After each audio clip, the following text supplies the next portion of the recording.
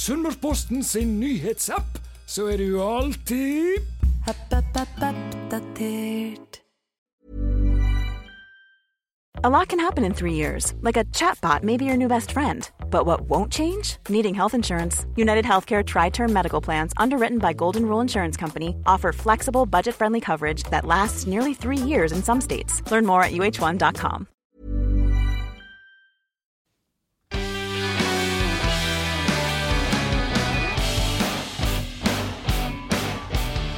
Da vi endelig tilbake med en ny utgave av podcasten Sunnmørsball, og vi har hatt ferie podcastmessig, Tarjei, men nå vi tilbake igjen, og har du fått noe fint i jul i år? Det har jeg har fått mye fint, og vært fint tatt seg en liten ferie. Nå har vi har hatt litt oppkjøring til podcasten da, jeg og du Stenrud, hatt oss noen gode treningsøkter, og klar for et nytt år med Sunnmørsball. Du gikk rett på limpinnen med gave i år, altså. Det var i fjor, jeg håper at du har ferie. Okay, vi er der, ja. Vi er dessverre der. Ja, vi er dessverre men der. Vi må prøve å... Vi glad i å snakke om oss selv, men vi må kanskje prøve å få med oss han som gjest her også. Vi har med oss styreleder Jan Petter Hagen. Og han skal fortelle litt om hva som har vært i ÅFK, og ikke minst hva som skal komme fremover. Vær litt spåmann. Men vi kan begynne litt enkelt og trivielt der, Jan Petter. Hvordan det ved styreleder for ÅFK om dagen? Det som jeg har sagt før, sannsynligvis Sunnmøres desidert mest spennende verv. Det jo et verv. Altså, det faktisk et frivillig verv som ubetalt og alt mulig. Men det klart vi har jo en tøff sesong bak oss. Det jo ikke å legge skjul på. Og så jo jeg sånn sammenskrudd at jeg blir stort sett ferdig med ting veldig fort. Så jeg veldig på år. I året. Og jeg på rett år. Riktig. Det på feil. Jeg på feil. Ja, det var, jeg bomma. Trigga for nytt år da. Ja da, det jo det blir et spennende år, det ingen tvil om. Det jo en klubb som veldig sånn revansjelysten. Det går ikke på en enkeltpersoner, men som klubb så tror jeg, eller vet jeg at ÅFK veldig, veldig revansjelysten. Tarjei, hva tenker du om tingenes tilstand akkurat nå? Nei, vi var litt sånn, fikk jo en veldig downer i fjor, og jeg jo gammel fotballspiller, det vet dere sikkert, og gammel fotballspiller, ja, veldig gammel. Så jeg har jo også litt sånn skrudd sammen at nå var den kampen over i fjor, og nå det neste, og det blanke ark, og vi må kjøre på. Samt vi har vært litt sånn, var litt rolig i starten av året. Vi har brukt i ÅFK å komme noen sånne storsigneringer, men nå vet jeg at det ting som skjer i dag og fremover, og har signert en ny keeper som blir spennende, så det ting som skjer i ÅFK nå, og ny assistenttrener ikke minst, så jeg bare ser lyst på 2021 vi nå da, og håper vi får oss mange fine seire i Obos-ligaen. Ja, og i og med at han tar det seg i dag da, som vi ikke skal si på podcasten, men det jo da torsdag 28. januar, og det har vi sagt mange ganger. Og Kristoffer Rødmarksbakken, han signerer da 3-årskontrakt for ÅFK, så han da signering nummer 2, og så håper vi at det kommer litt flere til vi har neste utgave her. Det håper vi. Ja, men vi må ta litt tilbakeblikk på det som har vært i fjor. Det var jo, alle vet hvordan sesongen gikk, og hvordan den var. Hvordan opplevde du den fra et styreleders perspektiv? Nei, du kan si at jeg tror jeg må gå litt tilbake igjen til 2019, som var en fantastisk sesong, ikke sant? På alle måter. Vi satte poengrekord, vi gikk inn i 2020 med et voldsomt momentum, hele klubben. Så fikk vi det som vi alle vet, som har berørt nesten hele verden. Jeg sitter jo med den følelsen at vi aldri kom skikkelig i gang. Vi hadde en forferdelig tung start, kampene kom tett, skader på disse bærebjelkene som Fredrik Karlsen og Holmberg, selv om han fikk en god sesong til slutt, så var det masse uro i gruppa på den måten at det var skader, tette kamper, tap på tap og tap og tap. Selvtilliten var helt på bånn, og klarte ikke å snu det. Slik at det var en veldig spesiell sesong, og så det klart at det at vi aldri fikk ha publikum på stadion, gjør jo også at hele klubbdriften blir preget av det. Måtte ta ned kostnadene, klarte det. Heldigvis bor vi i et land der vi faktisk har fantastisk gode kompensasjonsordninger. Så sånn summa summarum så ser det ut til at den kommer bra på beina sånn økonomisk, men en veldig spesiell sesong. Og når på toppen av det går så dårlig som det gjorde, så det klart at det tøft for hele klubben.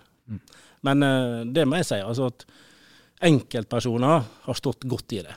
Og det er jo til sjuende og sist, det dreier seg om det også. Ja, selvfølgelig. Vi må jo stå igjen med noe også etter denne sesongen. Det som er på en måte folk utenfor spørsmål er jo hvordan kunne det gå så galt etter at det gikk så bra? Det var liksom fra 0 til 100, og vi har jo snakket om dette her gang på gang i podcasten også, at det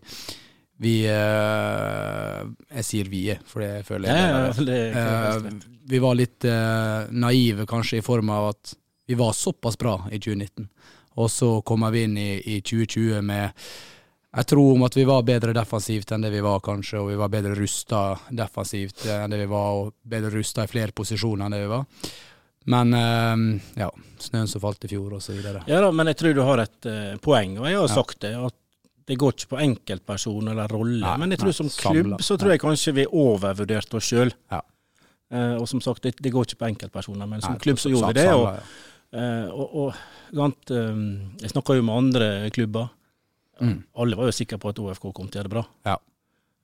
Sunnmørsposten trodde det også. Ja, med oss i setet. Og vi trodde det, sant? Ja, vi tar den. Slik at, nei, men altså, alle gjorde det, og det er klart at da blir det jo også nedturen enda større, når både egne og andres forventninger ikke blir møtt. Ja. Men de som ikke vet helt hvordan en fotballklubb drives på den måten med styre og evaluering og sånn, hva skjer da i den prosessen etter at sesongen er over, og vi skal begynne med den velkjente evalueringsprosessen? Jeg tror en del folk lurer på hva skjer da? Hva gjør man da for å evaluere en sånn type sesong? Jeg tror en driver evaluering, en fotballklubb, på samme måten som i alle andre bedrifter, for å bruke det. Ja. Sånn at du ser på hva som har skjedd i forhold til det du trodde skulle skje, eller håpte skulle skje. Så får du avvik, og så sier du, hvorfor fikk vi avvik? I hvert fall hvis det er negativt, så bruker du ofte å fokusere på det. Og så får du opp noen svar, og det er jo aldri slik at dette er 2 strek under svaret. Det er her er det subjektive meninger, noe er jo objektivt. Altså fotballtabell er jo veldig objektivt, for eksempel. Så det vi gjorde var at vi involverte veldig mange eksterne. Og vi har fått masse tilbakemeldinger. Naturligvis noe er preget av at det er enkeltmeninger. Og så tatt summen, jeg prøvde å satt opp og fått en oppsummering, og så er det jo naturligvis en del tiltak som skjer da. Noe har jo skjedd, og mer vil skje. Ja, og så det er jo det som er med disse evalueringene, at det er veldig ofte mange ord og mye ark og mye prat, og jeg har jo vært med på jeg har ikke vært med på, men jeg har opplevd at OFK har hatt en del evalueringer, og noen av dem har endt i en skuff og ikke skjedd noe som helst med, mens noen ting er veldig målbare. Og hvis vi tenker på ting som er målbart her i løpet av fjoråret og nå i starten i år, så er det 2 ting som har skjedd som jeg antar er en konsekvens av resultater som har vært. Og det ene er Lars Bohinen fikk sparken, og det andre er André Loberto ble fjernet. Betyr det at alle andre enn de 2 har gjort jobben sin? Nei, langt ifra. Det er vel ingen som i OFK som kan rette opp hånda i fjor og si at vi lykkes. Ingen gjorde det. Og så når du kan si får nye folk sånn som nå med et nytt trenerteam, så skjer det alltid noe rundt deg også. Altså inne på sport med forholdet til utviklingsavdeling, i forhold til de trenerne der, og så får du litt sånne endringer som følge av det, fordi at du får nye folk. Og så har vi jo sett på sånt, hvordan vi har kommunisert med omgivelsene i en periode med covid. Det kommer vi til å endre. Vi er veldig bare stopp litt der. Hva tenker du må endre seg der? Nei, altså en må tettere, altså nå håper vi jo alle at vi unngår det vi hadde i fjor, at ikke folk får komme på stadion og sånt. Vi håper jo at folk går tilbake igjen. Men vi må tettere på både næringsliv, på publikum enn det vi var i fjor, uavhengig av hva som skjer i verden for øvrig. Det er vi nødt til å se på. Der blir det helt sikkert noen justeringer. Så er jo et styrevalg snart. Der er jo en valgkomité som har jobbet grundig, det vet jeg i alle fall. Så får jo de komme opp med innstilling, og så er det jo 3 på valg, det er jo i tillegg til meg, så det er 2 andre. Så de får kjøre den prosessen, og så får vi se hva den bringer. Ja, og som en sånn disclaimer her da, så har jeg vært i kontakt med Kristin Grong, som leder valgkomiteen, og hun har sagt at hun vil ikke kommentere noe før årsmøtepapiret sendes ut, som vel er et par uker før årsmøtet, hvis det ikke tar helt feil. Det stemmer nok. Det vel en uke før, tror jeg. Ja, en uke eller 2 før. Ja. Men Jan Petter, du har vært styreleder i noen år nå, og resultatet har ikke vært spesielt bra. Hvorfor skal du eventuelt fortsette da, når det har gått så dårlig? Den diskusjonen skal jeg definitivt ta med valgkomiteen da. Det blir litt sånn galt å kommentere det, fordi at det en prosess som pågår. Men jeg har alltid sagt at jeg skal definitivt ikke stå i veien for andre hvis noen absolutt vil bli styreleder i OFK. Du blir ikke styreleder, det kan vi si. Det kan vi si, ja. Er det avklart? Da må vi vite hva år vi er i. Er det avklart? Nei, det er ikke avklart. Og så er det en ting vi må sveipe litt innom, fordi at jeg lagde en sak, Tare, i romjulstider, omtrent der. Vi har korttidsminne, så vi husker ikke helt hvor tid det kom. Som går på en misnøye som har vært rundt Lars Arne Nilsen utover høsten og mot vinteren her, som er ganske alvorlig, som er ting som sikkert har blitt adressert.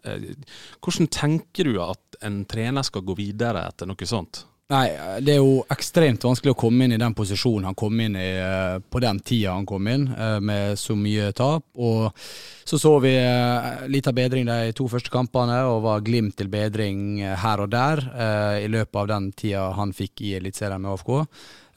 Og så ble det noen taktiske valg, tror jeg da, som spilte mer på å holde æra i behold kontra å utvikle et lag, og da tror jeg det ble stilt litt spørsmål både fra folk utenfra og kanskje tidligere spillere, det vet jeg ikke. Men jeg tror at han har hatt det tøft det halvåret som har vært nå, og så tror jeg han selv og spillerne føler at det muligens er litt en sånn restart nå når det har kommet inn en ny assistenttrener og litt nye spillere og litt ny giv da. Så et vanskelig utgangspunkt, men ikke et umulig utgangspunkt, tror jeg. Jeg tror også må se på sånn at hvis du tar slutten av sesongen, altså det ble som jeg sier, lang sesong, du er ferdig 22. desember, ikke sant? Ja. Laget hadde rykt ned. Du har vært så mange år i fotballgården, du vet hva som skjer, du vet dynamikken, ikke sant? Folk blir litt sånn lei av hverandre også. Og hvis du da vinner, så er det jo litt bedre, men når du taper på gang etter gang, så skjer det noe med dynamikken i gruppen. Noen hadde fått beskjed om at de ikke skulle være med neste år. Noen hadde lagt opp, eller sa de skulle legge opp. Så dette skjer i en fotballgarderobe. Ja, det blir mye negativitet, bringer fram mye negativitet, og det tror jeg vil skje. Så, men igjen da, det er også litt enkelt å si dette at det er litt ferie, så retter alt det. Så jeg tror på en måte det må bli skapt en ny tillit mellom spillere og trenere og klubb, rett og slett. At de har satt seg ned nå, det gjør jo det selvfølgelig, og finne ut hva blir veien videre og hvordan gjør vi det, og så står vi sammen om det. Fordi vi skal stå sammen om dette her nå, både by og lag. Så det må vi jeg tror det er sånn som jeg opplever situasjonen nå i første uka, så det er en voldsom energi der ute, og det summing i gangene, og det er et godt tegn, altså. Summing i gangene må vi ha. Ja, det må vi ha. Og så hvis vi ser på litt på evalueringen da, sånn at vi snakker oss ferdig med den og blir ferdig med det som er der, så står det på hjemmesiden en del ting som har blitt oppdaget underveis i denne evalueringen her. Det går blant annet på om dette her med at det kanskje var for tilfreds etter 2019-sesongen, som vi har vært inne på. Og så står det også at vi var dårlig forberedt inn mot en kompakt 2020-sesong med lite hvile mellom kampene. Sentrale spillere var ute med skade i oppkjøring av første del av sesong, og vi kan umulig ha truffet optimalt på prioriteringen i treningsprosessen. Vi fikk bare til en treningskamp blant annet. Hvordan jobber dere for å bli bedre i treningsprosessen? Dette er jo hovedansvaret, ligger jo der på hovedtrener, assistenttrener og teamet rundt. Det er jo de som må gjøre det. Det er klart at sesongen i fjor ble veldig, veldig spesiell, i og med at du ikke fikk drive kontakttrening og noe sånt, så jeg tror den evalueringen der er veldig spesifikk for 2020 med alt det som skjedde. Jeg tror oppkjøringen nå i år, den blir veldig lik det som er vanlig, og som du har vunnet på 100 ganger før.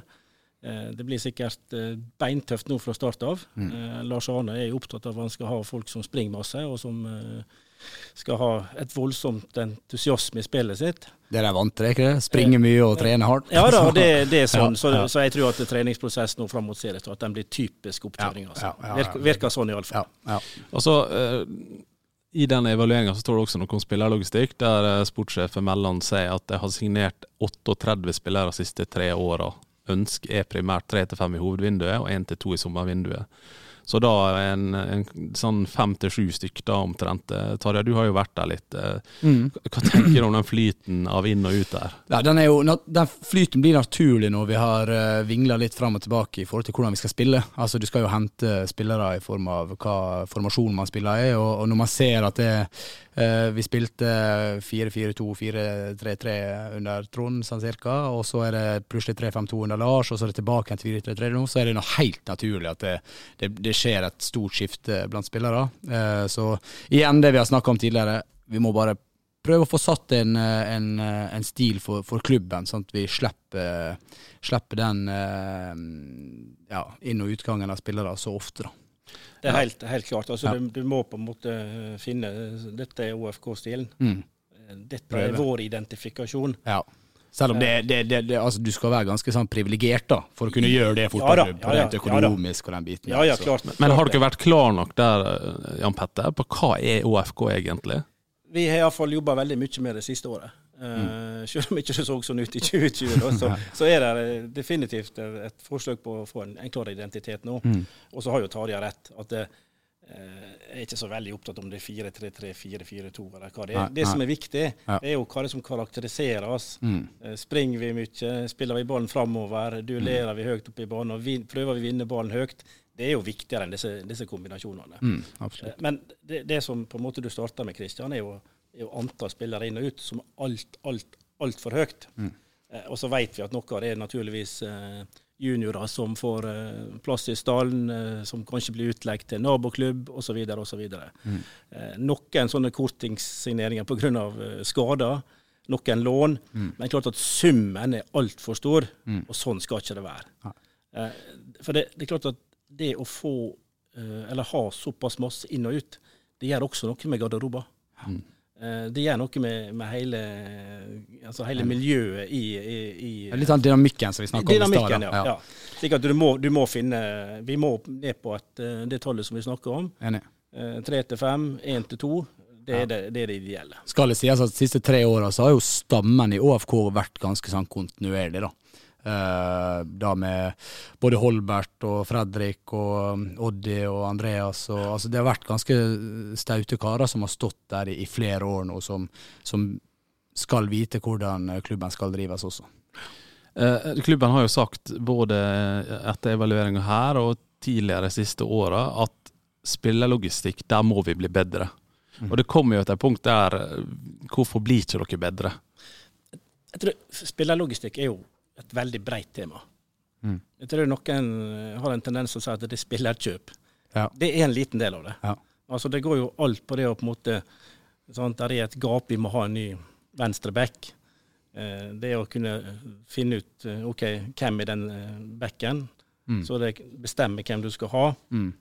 Men så skal du ha noen ut, du skal selge noen spillere, du skal ha en flow opp fra utviklingsavdelingen. Så det er et kjempestort tema. Et veldig bredt tema. Altså det ønskelige er vel det å ha, på en måte være i forkant på sånne ting. Da. Hvis du ser på Stabæk for eksempel, de har jo solgt spilleren sin et år før de i hele tatt har tenkt å begynne å selge den egentlig. Eller de har vært i kontakt med klubber, gjør sine spillere attraktive til enhver tid, selv om de ikke har tenkt å selge dem. Og samt er de på markedet tidlig på en måte å forhandle om spillere. Men det vi ikke er gode nok på, det er å spille kjøp. Og Lars Arne er jo veldig tydelig på at han sier jo at 70% av min jobb er faktisk spillerkjøp, og kjøpe de rette. For det å selge en spiller, det er ikke så vanskelig. Fordi at der er det, har du en god spiller, så er det mange som er ute etter han. Da blir det spørsmål hvor du selger han, og når du selger han. Men hvis det er 70% av jobben hans, hva skal du med en sportssjef da? Nei, altså dette er jo han som har sagt, altså av hans sin hovedtrenerjobb. Men som jeg sier, dette er et kjempestort og bredt område. Jeg skjønner hva jeg mener, han skal være delaktig i på en måte å sette elveren sin. Han hovedtreneren har siste ordet på hvem som skal kjøpes, før styret sier ja eller nei til det. Ja. Slik at det er et veldig bredt tema. Ja. Men vi er opptatt av å tydeliggjøre, som som Lars Arne, at dette skal han ha siste ordet på. Det er viktig, og da tror jeg da blir vi bedre på det også. Ja. Men har ikke treneren til noe hatt det siste ordet? Ja da, men jeg ser da at vi kanskje ikke har vært tydelige nok på akkurat det. Men det er klart at du kjøper ingen spiller som treneren ikke vil ha. Men det er snakk om å tydeliggjøre akkurat dette der, altså. Men for å sluttføre dette her med spillerlogistikk da, trenerne er jo veldig enkle på hva de måles på. Det er jo resultat. Hva måles en sportssjef egentlig på? Det er mange ting. Deriblant spillerkjøp, spillersalg. Noe av jobben til en sportssjef er naturligvis å forhandle med spillerne når du bestemt hvem du skal ha. Det er jo ingen hovedtrener som setter seg ned og forhandler. Og det går på å bygge et nettverk og bygge sånn her sagt, oversikt over hvem som er tilgjengelig. Det er et ganske stort dette er et ganske stort lerret å bleike. Og så har du vel også mye kontroll over det å ta vare på samtlige spillere og ta vare på grupper som er der til det daglige ny og ned på utensportslige ting. Det er en ganske stor jobb. Ja. Jeg ser det litt artig ting, både Lillestrøm og Bodø/Glimt er to klubber jeg har vært og trent med over lengre tid i flere perioder, og der har de faktisk ansatt en tidligere OFK-spiller i Bodø/Glimt, kommer ikke på navnene akkurat nå, men ansatt i en rolle som skal gå ut på å ta vare på spillerne da, med alt utenom sportslige, sant? At sportssjefen på en måte bare får jobbe med det han skal av sport, og så gjør han alt det andre, alt det praktiske som jeg vet i OFK også tar ganske mye tid. Ja, det tar noe tid. Ja, og det har de hatt enormt stor suksess med, altså å bruke, samme som sportslederen i Lillestrøm nå, hadde jo den rollen tidligere. I'm Sandra, and I'm just the professional your small business was looking for. But you didn't hire me because you didn't use LinkedIn Jobs. LinkedIn has professionals you can't find anywhere else, including those who aren't actively looking for a new job, but might be open to the perfect role, like me. In a given month, over 70% of LinkedIn users don't visit other leading job sites. So if you're not looking on LinkedIn, you'll miss out on great candidates, like Sandra. Start hiring professionals like a professional. Post your free job on linkedin.com/people today. Så det er en sånn ting jeg savner litt i OFK, da. Evnen til å ta vare på spillerne utenom når de er på Color Line stadion. Jeg tror dere er blitt mer bevisst på det, hvis vi ser på Papp Gay som var her, som fikk bo sammen med en vertsfamilie i begynnelsen der, men det vet jeg var stor suksess. Ja, det passet bra for han når han kom og var litt clueless egentlig, som han sa selv da. Ja. Og så tenker jeg også at når vi skal sammenligne sportssjefer til Melis sitt forsvar, så er det veldig mange forskjellige typer sportssjefer. Noen driver kun med spillerlogistikk, har ikke noe annet, og det er jo ekstremt viktig, så jeg skjønner jo at jeg har det. Nå bruker du ordet spillerlogistikk om noe veldig, nå gjør du samme feil som jeg sier så mange, at du sier at det er en spesifikk jobb, det er et veldig bredt tema. Ja. Jo, men poenget er at jeg har snakket med sportssjefer som har sagt dette selv, at de jobber kun med spillerlogistikk. Ja. Og så har de administrative folk som tar seg av disse praktiske tingene. Og klart, en sportssjef i OFK skal ikke drive reise og bestille reise til når laget skal ut på tur og sånn. Det mener jeg er misbruk av en sånn type stilling.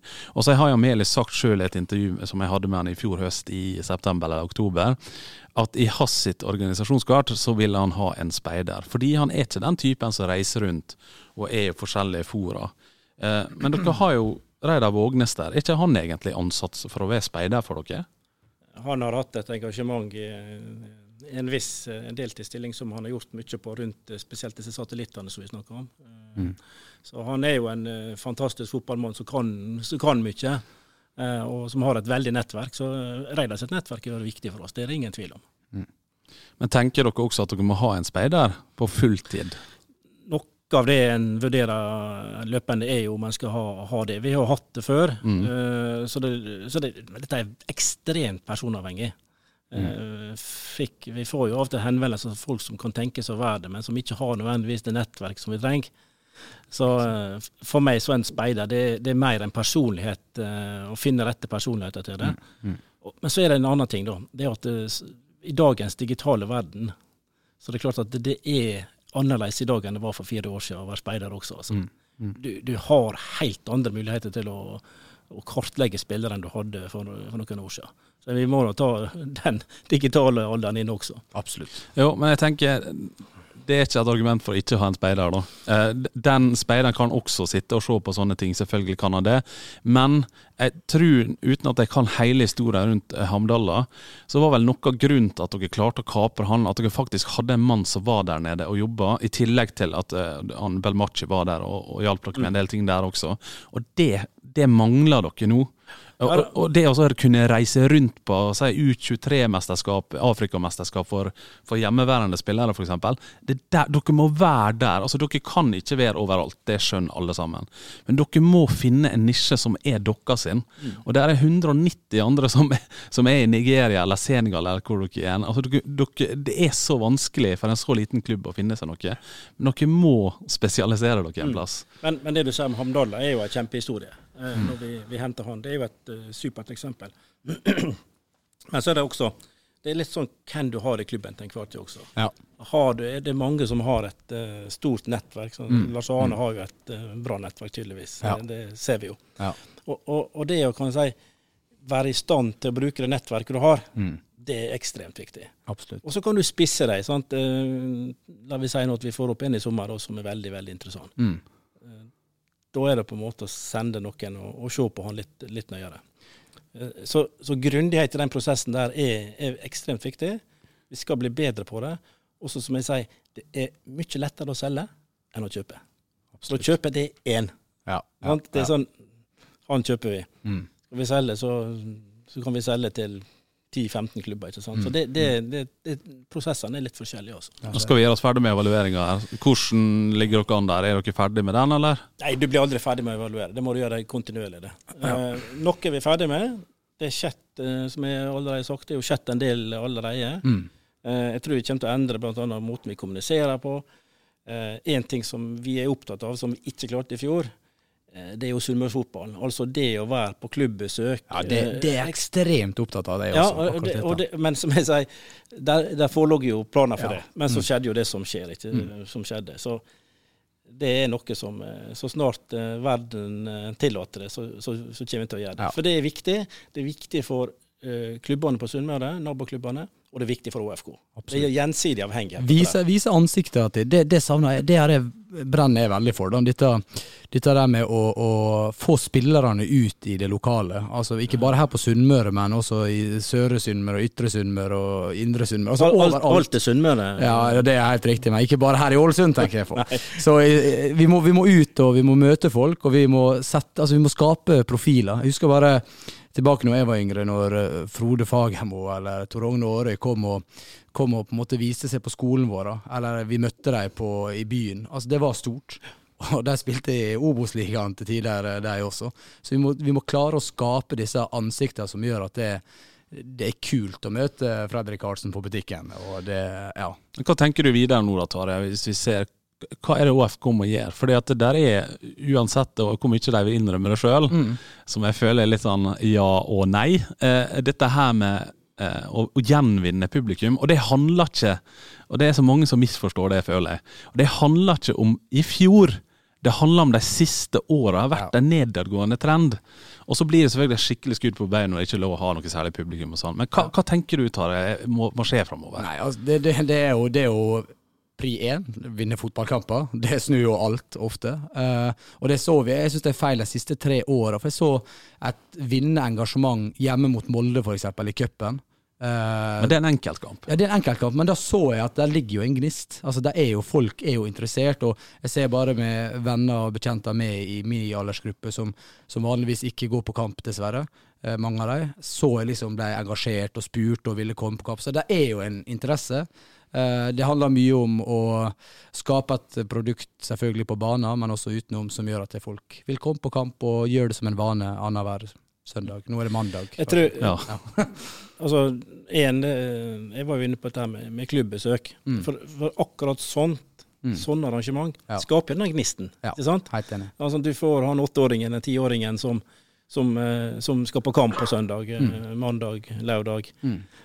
Og så det klart at det en gang sånn da, at det å vinne fotballkamper, Ja, det er så ekstremt viktig. Mye av det er så enkelt. Ja da, men som jeg sier at jeg tror som klubb da, så kan ikke vi planlegge at vi skal vinne fotballkamper hele tiden. Nei.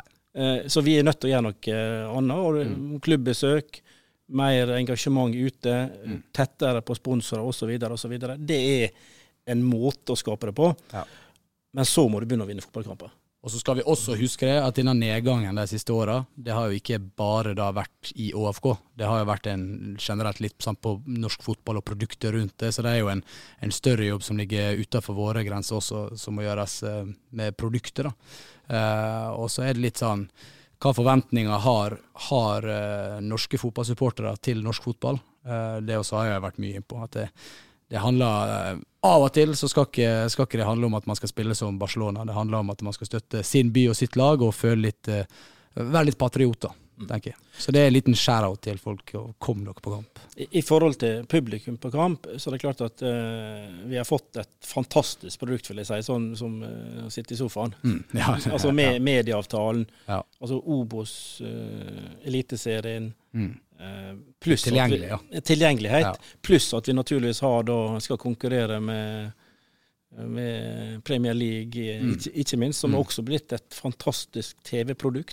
Så måten jeg har kjørt det på, må jeg bare si, er imponerende. Altså. TV2, måten jeg har bygd Premier League på, det høres ut som at hver Premier League-spiller nesten er verdensstjerne. Altså. Ja, det er helt vanvittig. Men de har gjort en kjempegod jobb på det. Det har det. Ja, hvis vi ser enda lenger fremover, så har dere en mål- og strategiplan som går til 2023. Målet er at ÅFK skal være en topp 6-klubb. Der er vi et stykke unna. Ja, det er det. Samtidig så tror jeg det er veldig viktig at du må ha noe som ligger foran deg, så du kan styre etter. Jeg er ganske sikker på at når det gjelder årstallet, så må den sikkert justeres. Det skal ikke jeg legge meg bort i, men det vil helt sikkert skje. Ja.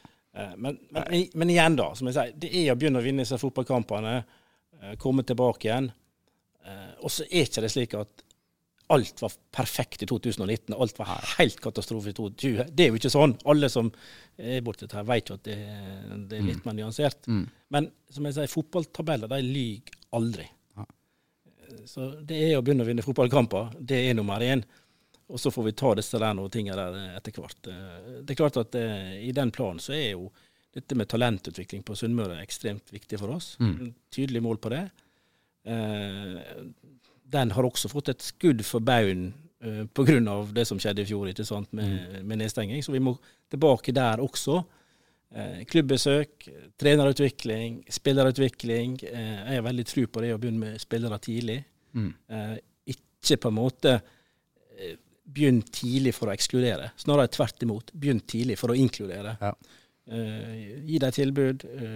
Komme på Color Line fra deg i 12-13. Men ikke på bekostning av det som skjer i heimklubben. Det vil jo være katastrofe. Ja. Tenker du i år at det må rykke opp? Nei, man må, altså så lenge den økonomiske situasjonen vil være ok med et år til i Obos, så må ikke det rykke opp i årene. Men for Sunnmørsfotballen sin del og for min sin del, så håper jeg inderlig at de gjør det. Lars Arne har gjort det før han. Man kan jo dra deg opp på, var ikke 3. plass de kom på Brann, etter 4. plass første året de kom opp igjen i Eliteserien. Absolutt, så er det en annen klubb og alt dette der, men likevel, der er muligheter der, og vi ser jo også lag som har rykt opp, som har gjort det bra. Ja. Og det er stort sett alltid ett lag som gjør det bra, så var det i fjor der det gikk katastrofalt da. Ja. En må ikke rykke opp. Nei. Vi skal rykke opp så fort som mulig, og så får vi da se hva som men på riktige premisser. På riktige premisser, helt klart. Ja. For poenget her er jo at nå har de sagt klubben i fjor at vi skal satse på ungguttene, og en del av de fikk spille ganske mye, og i år så må de spille enda mer. Ja, jo, jeg synes det var kjekt sånn sett. Det var kanskje det jeg har snakket om også før. Noe av lyspunkter i fjor var jo å se lokale unge spillere som fikk mulighet til å spille og få sine minutter i Eliteserien, og en del av dem gjorde det ganske bra også. Signerte en ny lokalspiller, en herdgutt nå for noen uker siden, veldig kjekt. Og det blir jo spennende å se hvordan de tar Obos-ligaen, for sånn skal sies, Obos-ligaen, det ikke en surfeliga lenger. Altså der har du nå 8 lag, I hvert fall, kanskje 9, som ekstremt solide, og som har bygd klubb I mange år, og rett og slett har lyst til å rykke opp. Altså du ser klubber nå som HamKam, som Sogndal. Start, Sogndal, Bergenslaget, Sandnes Ulf bygger opp veldig nå. Altså du har lag som ekstremt sterke da. Så det blir et nytt, tøft år, og et nytt år med eller jeg håper I hvert fall mye god fotball på Kolland stadion da. Du jo inne på dette her med unge spillere. Og det klart at vi vil jo alle se Sunnmørs ungdom på Kolland, spille på Kolland. Ja, selvfølgelig. Samtidig så jeg synes av og til diskusjonen blir litt for enkel på dette der. Ja. Altså, den viktigste diskusjonen vi har, det jo hvordan de skal bli gode nok. Ja. For å si, visst mål at vi skal ha mange sunnmøringer på OFK, og det det. Det det helt klart. Så må vi ta konsekvensen av det. Da må vi gjøre alt vi kan, og så må vi diskutere hvordan de skal bli gode nok til det. Ja. Det en interessant diskusjon. Ja, og det nesten en ny podcast, men jeg skal ta det litt nå likevel, for jeg har tenkt å lage noe på det etter hvert. Og det det at akkurat det, altså ungguttene som får spille I OFK, de må få spille I OFK fordi de gode nok, eller fordi de holder på å bli gode nok. Ja. Ikke fordi at sesongen ødelagt, og vi må gi dem en sjanse. Det litt viktig. Og så tenker jeg, hvis vi ser på både Hødd og Brattvåg I fjor, det alt for mange utlendinger på nivå 3 I våre lokale klubber. Det litt redd for å si litt om situasjonen akkurat nå. Det beste OFK, uten tvil. Men hva med de nest beste? Hvor blir de av hen? Målet må jo være at de som ikke gode nok for avstand til OFK, ikke går no offense Bjelkavik og Herd, men at de ikke går dit, men at de går til klubber som på et bedre nivå, fordi de så gode, de så I nærheten. Og så har vi sett han Parfait gått til Herd, og han fikk det til.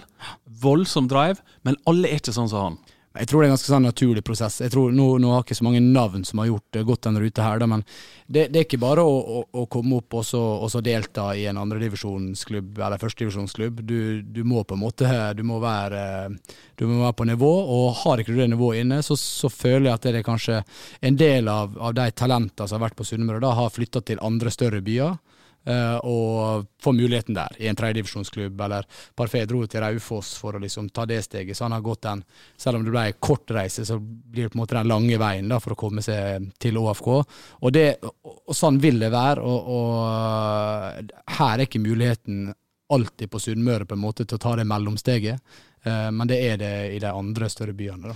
Ja, for hvis vi ser en ting vi mangler nå, Jan Petter, som vi hadde før, vi hadde OFK Eliten, vi hadde Hødd I første divisjon, så har vi laget andre og tredje, altså nedover. Den stigen der, den knekt akkurat nå. Der må vi opp og jobbe igjen. Ja da, jeg helt enig. Sett ut fra et OFK-perspektiv, og så tar styrleder I OFK-rollen, så sier det ekstremt viktig at de lagene som da nummer 2, for da det sånn etter OFK, på et så høyt nivå som mulig. For det den beste rekrutteringen for å få opp spillere til type eliteserien som vi skal være I på sikt. Og så har jo Tarjei et veldig godt poeng. At hvem det som flytter ut? Ja, de 19-20, gjerne ferdig med videregående skole. Det å satse på, satse livet sitt på å være spiller I andre divisjon eller I Obos-ligaen, det ganske tøft det. Ja, det kreves. Sånn, det kreves ekstremt mye. De flytter ofte ut og skal begynne å studere, og da klubbene ofte I Bergen, I Trondheim, I Oslo. Jeg vet ikke hvor mange spillere jeg har sett som Nardo, NTNU, Bergensklubbene, Oslo-klubbene, som spiller på nivå 2, altså I andre divisjon eller tredje divisjon. Ja. Og det klart, dette her jo fortsatt store fotballtalent. Vi må ikke glemme det altså. Nei. Men så spørsmålet, stiger helt opp til eliteserien. Ja. Det langt, ja, det og langt. Trangt, veldig trangt nåløye også. Men jeg skjønner hva du vil inn på. Altså, før så hadde vi Skarbevik I andre divisjon, der vi kunne låne ut spillere fra AFK som var juniorspillere, men man klarte å beholde dem på Sunnmøre og ha kontroll. Ole Kristian Rørvik for eksempel, en fin spiller å ta fram der, som kom tilbake igjen til AFK. Samme har vi hatt I Hødd I første divisjon. Nå har vi riktig nok brukt Hødd litt, både med Markus Karlsbakk og med Håvard var vel lånt ut hit. Men vi ser det at det, sånn som Brattvåg for eksempel, da, ikke for å snakke ned det de holder på med der, for de har gjort en enormt god innsats, og nå vet jeg at de også må kutte I budsjett for hvert år som går, og ikke klare å hente spillere, men de har jo hatt et nettverk gjennom René Skovdal som ganske unikt da, for det jo en ressurs på Sunnmøre som også ganske unik i forhold til den har vært både i Premier League-klubber og i elitserieklubber tidligere. Så de bygde opp et litt sånn unaturlig lag da kanskje, som ekstremt vanskelig i andre divisjon egentlig å opprettholde. Jo, men samtidig, som du sier, Brattvåg skal ha kredit for det de har gjort. Absolutt. Altså. Det ingen tvil om. Det en klubb jeg kjenner ganske godt. Ja, du vel der utenfor? Jeg jo fra Haramsøy. Jeg bor i Tennfjord, men jeg har spilt over godt 300 kamper for Brattvåg, så jeg kjenner det godt. Så det kul den satsingen de har gjort. Jeg står veldig respekt av det. Bare sånn, understreker det, vi tror ikke det at de ekskluderer Sunnmørs talent med vilje, men de kanskje ikke gode nok. Til stede. De ikke til stede der. Nei. Og det det som litt av poenget mitt da. Og disse her som flytter og spiller for Nardo, eller hva det måtte være for noe som 20, 21 eller 22 år, hvis de hadde vært gode nok, så hadde de vært her. Det helt overbevist om. Ja og nei. Husk, du er 19 år, så du ferdig med videregående. Ja. Så vurderer du hva du skal studere. Du kan studere i Ålesund, eller i Volda, eller i Molde, men studiesteder faktisk i større grad i Oslo, Bergen og Trondheim. Og du kan faktisk kombinere det å spille andredivisjon og studere på NTNU i Trondheim, eller på Handelshøyskolen, på BE, eller hva det måtte være. Så det, det at vi ikke har, eller vi har jo NTNU, men det å ha store studiesteder er ekstremt viktig i den aldersgruppa der. Men hvis vi ser på hvor mange sunnmører som spiller i andredivisjon utenom Brattvåg, det ikke mange. Nei, det var det jeg sa litt til Sandra. Jeg kan ikke nevne så mange navn. Vi ser kanskje enda litt lavere, altså 3. divisjon, så kommer det vel noen det er mer Bergen og sånn da. Men det er jo da å se på, starte på yngres da. Satser man nok og får man opp nok fotballtalent rett og slett på Sunnmøre om dagen, og det er jo det er jo det man må hige etter i en klubb som ÅFK. Det er jo å få tak i gode trenere og folk som klarer å rekruttere opp unge Sunnmørs talent som til slutt er i ÅFK. Så ser vi også noen eksempler på klubber som tidligere kanskje kuttet siste års juniorene etter halvspilt sesong, eller kanskje før det også fordi de selv ser at ok, jeg kommer ikke til å slå dem her uansett, så det er bedre jeg stikker til Vika og spiller der. Men jeg ser i alle fall en større vilje nå til å kanskje gi noen et ekstra år på en slags rekruttkontrakt, eller hva jeg skal kalle det, slik at de må gjøre noe ved siden av, men de har muligheten i alle fall til å fortsette å være litt inne i miljøet. For de som er dedikert nok, og de som tar en sjanse da, for det er jo en sjanse å ta selvfølgelig. Ja. Og det er jo positivt. Ja. Det må du ha vilje til. Så tror jeg man tenker litt sånn også, at hvis en ser på La Liga, dette her er litt gamle tall da, men for 3-4 år siden så var snitt debutalder 21,7 år. Da er du ganske begynner å bli gammel altså. Da debuterer du i snitt. Ja. Og det er klart at det kan ikke være sånn at vi en 19-åring som på en måte ikke har spilt Eliteserien er ferdig. Så det går jo ikke an. Og det ser jo vi gang på gang i norsk fotball også. Når du begynner å kalle late bloomer en Alexander Melgalvis på 24 liksom, så er det sånn det holder ikke. Nei, for du har jo han har jobbet strukturert over lang tid, og så får du riktig timing, og så skjer det. Så er det litt tilfeldighet også, sant? Ikke masse tilfeldighet. Det ser du i hvert fall i fotball. Det er det er jo hvor du ender opp på hva som skjer. Ja.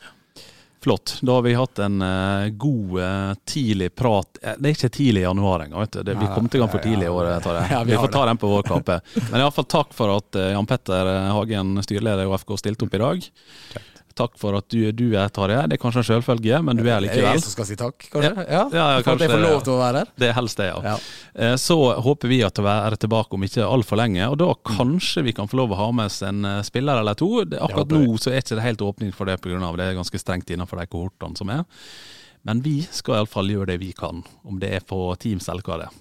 Helt enig. Vi er klare. Vi skal skape entusiasme nå, og så skal vi skape et litt trykk rundt fotballen på Sunnmøre. Helt rett. Der lukter Stenerud PC sin, så nå er vi ferdig. Da lar vi det være siste ordet, og så takker vi for at dere orker å høre på denne gjengen her.